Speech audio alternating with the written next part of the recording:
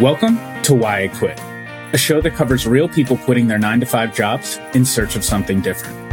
Listen to inspiring conversations where we dive deep into the stories of why people quit their jobs, what were the hardest parts, where are they now, and any advice for people following the same path.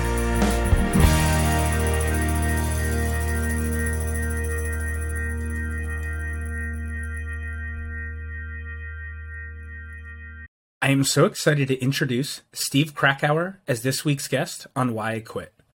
Listen as Steve discusses how he took everything he learned from his first full-time job to quit and start his own digital marketing agency.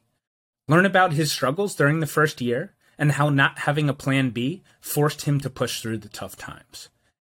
Get inspired hearing about how Steve scaled Harbor Marketing Agency by finding the right employees and narrowing the focus of their services over the past 5 years. Hey, Steve, how you doing today? Thanks for joining us. I'm doing well, Dave. Thanks for having me. Could you start off giving me a little bit of a background of your initial education and how that led into your first job? To back up way back when, I've always been super entrepreneurial, typical story. Like I was always the kid with the lemonade stand. I'm sure basically every founder and entrepreneur tells you that. And I was always looking for ways to make money, start a business, create something. It's just kind of something that came naturally to me. Took the regular college route, went to Loyola University in Baltimore, Maryland. I kind of just partied my way through school. I was coming upon graduation and I was like, okay, I need to get my act together here. I knew I wanted to go into entrepreneurship at some point, but I didn't really think it was achievable right after graduation. I knew nothing really about working yet or how to scale a successful business. I had a couple that I had tried to start and they had failed miserably. So I started applying to jobs, and I actually got a job at a subscription box company called Hunt a Killer. I was fortunate enough to, come on with them at a very early stage. And it was really the perfect opportunity for me right out of college because it was a startup. Took a marketing coordinator position, and the founder of Hunt a Killer, Ryan Hogan, is just an absolute beast of an entrepreneur. And so I got to work directly with him and, learn from him and kind of see what real entrepreneurship and hustle looks like. And tell me a little bit about that first job in terms of, kind of your expectations going in of what you thought it was going to be versus kind of the experiences of, the day-to-day and the work style and everything like that. I guess I don't really remember what I expected going in because it was my first job. It was just total startup culture, like a figure it out mentality. There was no red tape. It was like whatever, had to get done to just hit our marks and achieve our goals. We had to find a way to get it done. And the first couple months I was working there, I was literally like, we didn't have a proper office space. So I was set up with a white fold out table and a bar stool. And that was like my desk setup. And the table was like a lot lower than the bar stool was. So like the table stopped at like my knee level. So I would like crouch down and have to work on my laptop.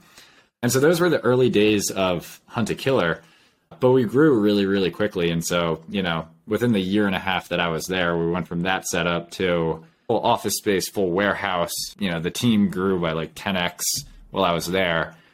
And so that was a really valuable experience because I kind of got to taste, the real like hardcore startup mode of the business, but also see the growth into, a more organized, structured company with more like middle managers and, executives and implementers. And so I think looking back, for me as a 21, 22-year-old at the time, that was actually extremely valuable to get a taste of every piece of the growth from startup mode to more established. And that's kind of helped me to navigate how I've scaled my company today. I know you mentioned that you were always entrepreneurial.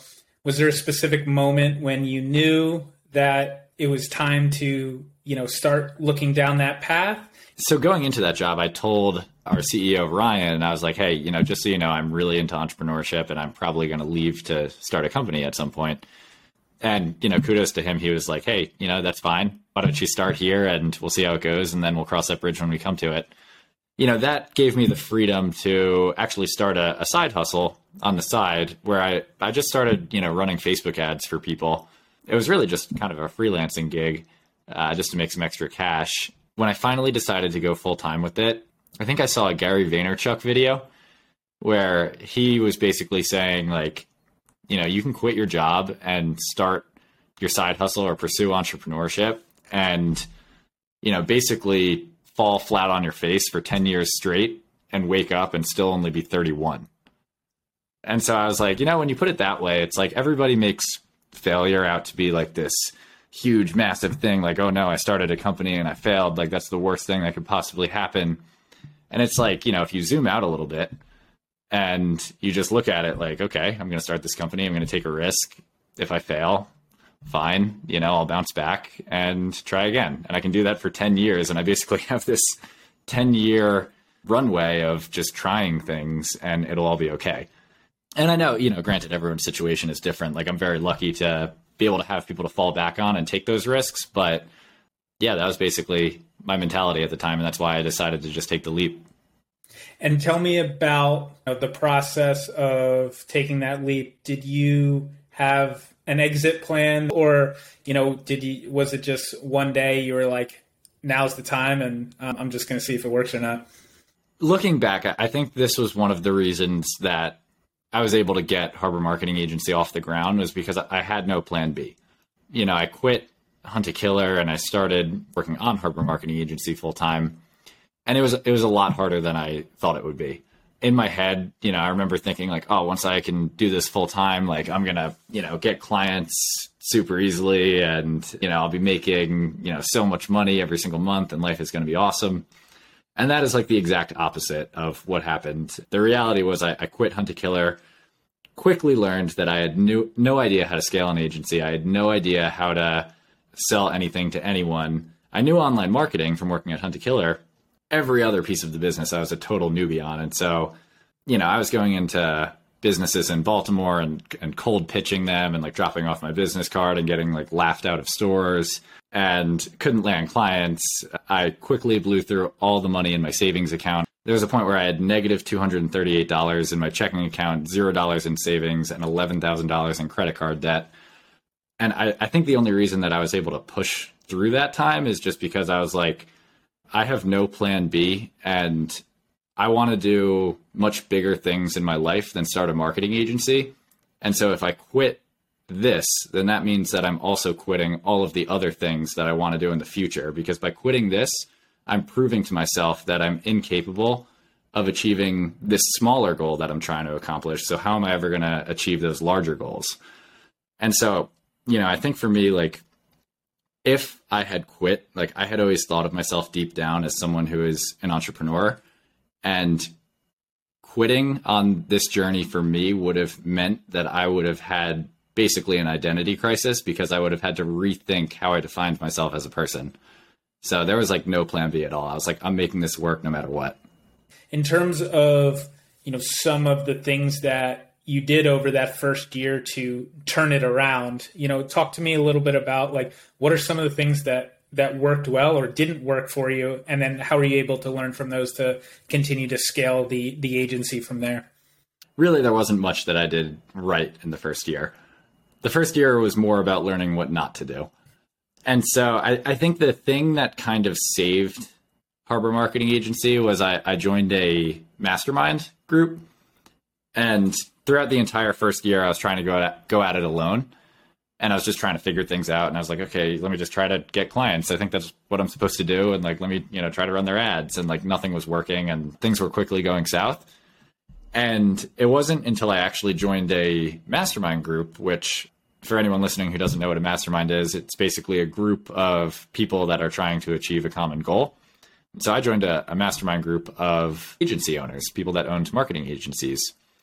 I learned from them how to sell, like what an agency sales process looks like, what scripts to follow. I learned how to build a team. I learned how to price myself. I learned that niching down is important. I learned like everything that you need to know about scaling an agency. And so suddenly my entrepreneurial journey went from me just trying to figure things out to actually following a proven model to grow my business. And that really made all the difference. And then the second important piece of joining a mastermind is, you start to network with these people, and you look at these really successful entrepreneurs and agency owners who have, achieved these amazing things. And you realize that they're no smarter than you are. They're regular people. They've just, figured a couple things out through trial and error. They've stuck with it longer, and it's doable for anybody as long as you can, do the same thing and be willing to learn. So talk to me a little bit about how you went through the process of getting through the hard times, but also being open to like a pivot or a different direction to be able to also make sure you're, kind of taking your company in the right direction. It's an interesting piece of it. And honestly, it's still something that I struggle with a little bit today. I think as entrepreneurs, just being entrepreneurial, we always want to try new things, and we always want to be like, okay, we're doing it this way, but I'm going to try this and I'm going to try this. What I've learned over the years, and what I constantly have to remind myself of today, is that you're never going to achieve anything great by doing 20 things half-ass. You need to just pick one thing. And even if it's not the perfect thing, zero in on that and really give it 100% of your focus and effort. And that's the only way that you're actually going to be able to build something meaningful. To put that into an example for my company, I started out basically being a jack of all trades. I was marketing for beauty salons. I was marketing for roofing companies. I was marketing for college admissions counselors. I was marketing for subscription boxes. And the problem with having so many niches, however you want to say it, as an agency owner, is that you can't formulate processes to execute perfectly on each one. It's just too much. One of the things that I learned from my mastermind was, just pick one niche and be the expert for marketing companies in that specific niche. So for me, I worked at a subscription box company. And so naturally I was like, all right, I'm going with subscription boxes. Today, we are a subscription box marketing agency. That's what we do. I'm well aware that it's not the perfect niche. There are, other niches out there that are easier to market. Subscription boxes in general is a very tough business model to make successful. And, that presents a lot of challenges for our team. It's also a very small market. It's difficult to scale an agency to a sizable agency in that market because there's only like a couple hundred to a couple thousand subscription boxes that are going to be doing well enough to afford our services. That said, I've had more success just focusing on that one niche than going too wide with my focus. And so, while I'm aware that the grass is probably greener on the other side and it's not the perfect niche, I'm just putting the blinders on, staying tunnel vision, and just staying focused on that thing. And that is what has yielded the most success for us. So talk to me a little bit about the transition of you going from a one-person agency to starting a build a team under you. Building a team is basically the most important part of building an agency. You have to build a really good team. Your team is essentially the product that you're selling to your clients. For me, the first big shift was getting my pricing right, because beforehand, I was pricing myself as a freelancer, essentially selling my time to the clients. And in order to scale an agency, you need to charge more. You need to price yourself accordingly so that you have room to pay your team and, pay all your overhead costs and everything else, and then still have some profit at the end of the day. And so the first step was just raising my prices and getting comfortable pitching higher prices to clients on sales calls. And so there's a lot of internal beliefs that need to be worked out. You need to believe that you're valuable enough to charge those prices. And then from there, I had to learn a hiring process and, how to vet out the unqualified candidates, how to find the ones that are truly a good fit. And that was such a trial and error process of hiring people, it not working out, things blowing up with clients, and then being like, okay, I'm not doing that again. And then, finding the right team.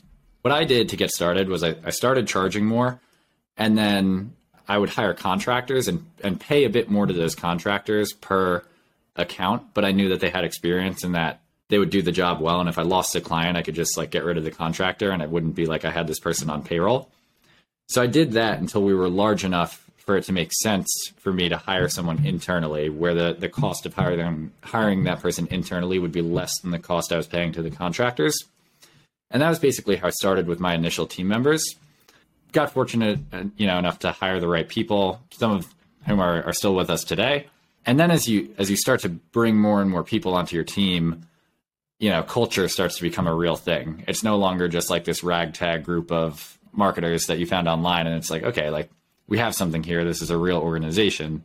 And so the way I kind of look at culture is it's an extension of myself. And, I want to bring people on who, I don't want to say think the same way that I do, because at the same time, like diversity is important and you want to have a diverse set of ideas. But I think having a similar set of values in your culture is really, really important. As we grew and built our team, the next challenge was, defining what those values are, like what is important to us and what are going to be the guiding principles for how we operate our company, regardless of who is on our team.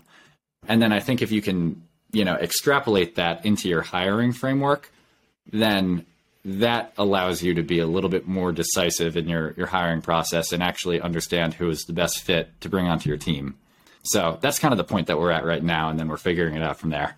So talk to me a little bit about how you've handled the shift in the work week and like, where do you see that going as a whole for your company and then maybe just the industry in general? We've always been remote, even before COVID. We have employees all around the US right now. So I think we're in like 8 to 10 states right now. So we've always been remote and always will be. And I think it makes sense. If you hire people that you trust, give them the flexibility to have a doctor's appointment in the middle of the day or go take their dog for a walk or like pick up their kid from daycare. Like, I don't care as long as the work is getting done and, you're not missing deadlines or anything like that. Doesn't matter to me if you work 8 hours a day or 2 hours a day. All I care about is, the clients are happy and, we're growing as a company and you're not missing deadlines. I think there are good things that can happen from being in office, just having like proximity to one another and being able to like brainstorm on the fly and like walk up to someone's desk. Yes, that can be a good thing, but is the trade-off worth it for giving people the flexibility and kind of like work-life balance that everybody loves so much? I don't know. Probably not in my eyes. I want to switch a little bit and talk about a little bit more on the personal side in terms of, when you're growing the business, what were some of your goals in terms of work-life balance and growing the business at the same time? I know that a lot of times that can be a struggle for founders. And so talk to me about what that looked like in the beginning for you, and has that changed at all over the years as you've scaled as well? Yeah, it's interesting. I've kind of gone back and forth on this. I think, when I first started Harbor and went full-time with it, work-life balance was what I was after. And I was like, oh, I'm going to be able to work from anywhere. And, I'm like, I want to travel a lot. And like, I just want to like get a couple clients and, just enjoy my life and like make a lot of money. What I found was that by trying to live the work-life balance life, I was not making as much money because I wasn't working as hard. Hustling really hard is what got me to the point of being able to build a team. And then I started, kind of like instilling those values of work-life balance with my team, because I want my team to have a flexible culture and I want them to enjoy their lives. And so that is one thing where I think like my team and I kind of differ a little bit, where like I personally look at it for myself as like work-life balance is not really an option right now because I want to make it an option for my team, if that makes sense. Now it's an interesting thing where I feel like I'm at a point in the company where I have stopped chasing work-life balance so much, and I've just kind of accepted the fact that like, hey, this is my role. I have to work really hard if I want this company to grow. And by not like chasing it so much, I don't miss it as much. And I've started to enjoy my role more. So I'm right now, at least, I'm kind of just enjoying like hustling and working a lot and just growing the company. That said, that's not how the rest of the company operates. Like everyone's off at 5, and again, it's remote, it's flexible. We have like no meetings on Fridays, so everybody can just start their weekends early. But I think for me right now, I'm kind of just enjoying like hustling and just doing my thing, and it's fun for me. So why would I stop? Do you have specific things that, help you disconnect or turn off from work? So I do have a pretty intense routine. And, I'll preface this with like, I'm not like a a maniac. Like, it's not like I'm working 24/7. I definitely do take time off, and like generally speaking, I'm not working that hard on the weekends. But I do have a pretty intense routine, which is, kind of laughable, but it works for me. I found that one of the things that helps me to just stay on top of things is just waking up really early. So I try to wake up, at like 4:30 or 5 on weekdays, and then I'll try to do like 6 to 6:30 on weekends just to kind of like stay on the schedule. And then every morning, I'll spend an hour reading just to make sure that I learn something new. Meditation has really helped for me. I used to have crazy high stress levels while I was starting Harbor. And as a 24-year-old, I was actually admitted to the emergency room for high blood pressure. My blood pressure was like 225 over like 160 or something crazy like that. And then I started meditating and just got my blood pressure checked recently. And it's like at totally healthy levels now. And I just feel much less stressed throughout the day. That has been one thing where it's not so much about like unplugging per se, but more so adopting habits that manage the need for me to unplug. And so meditation has been one of those things. Exercise, working out has been big. I always do that right after I meditate. And so like that's kind of my whole morning routine. And then I do a cold shower after that. And so that's a whole nother slew of issues. It's a pretty intense morning routine. But that said, I'll work until like anywhere between 5:30 to 7:30 most nights. So it's not that long. At night, I unplug. I spend time with my fiance and we just kind of hang out, and I don't think about work. Talk to me a little bit about over the next 3 to 5 years with the agency or other stuff. What are you most excited about? And, what do you want to get into? Right now, my main focus is just continuing to do more of what we're doing. So just continuing to bring on more clients, continuing to get better results for the clients that we have, and just continuing to grow this agency.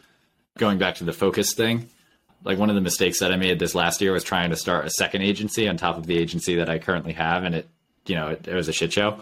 I just couldn't focus on it. It was just too many things at once.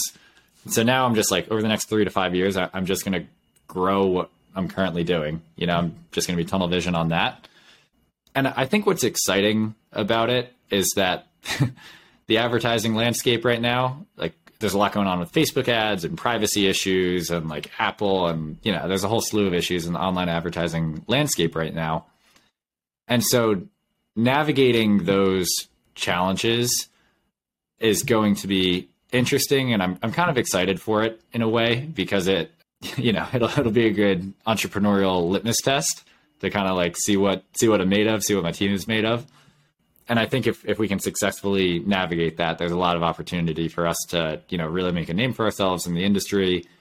And, I think we can be, an 8-figure company in the next 3 to 5 years. So I'm looking forward to just doing more of what we're doing.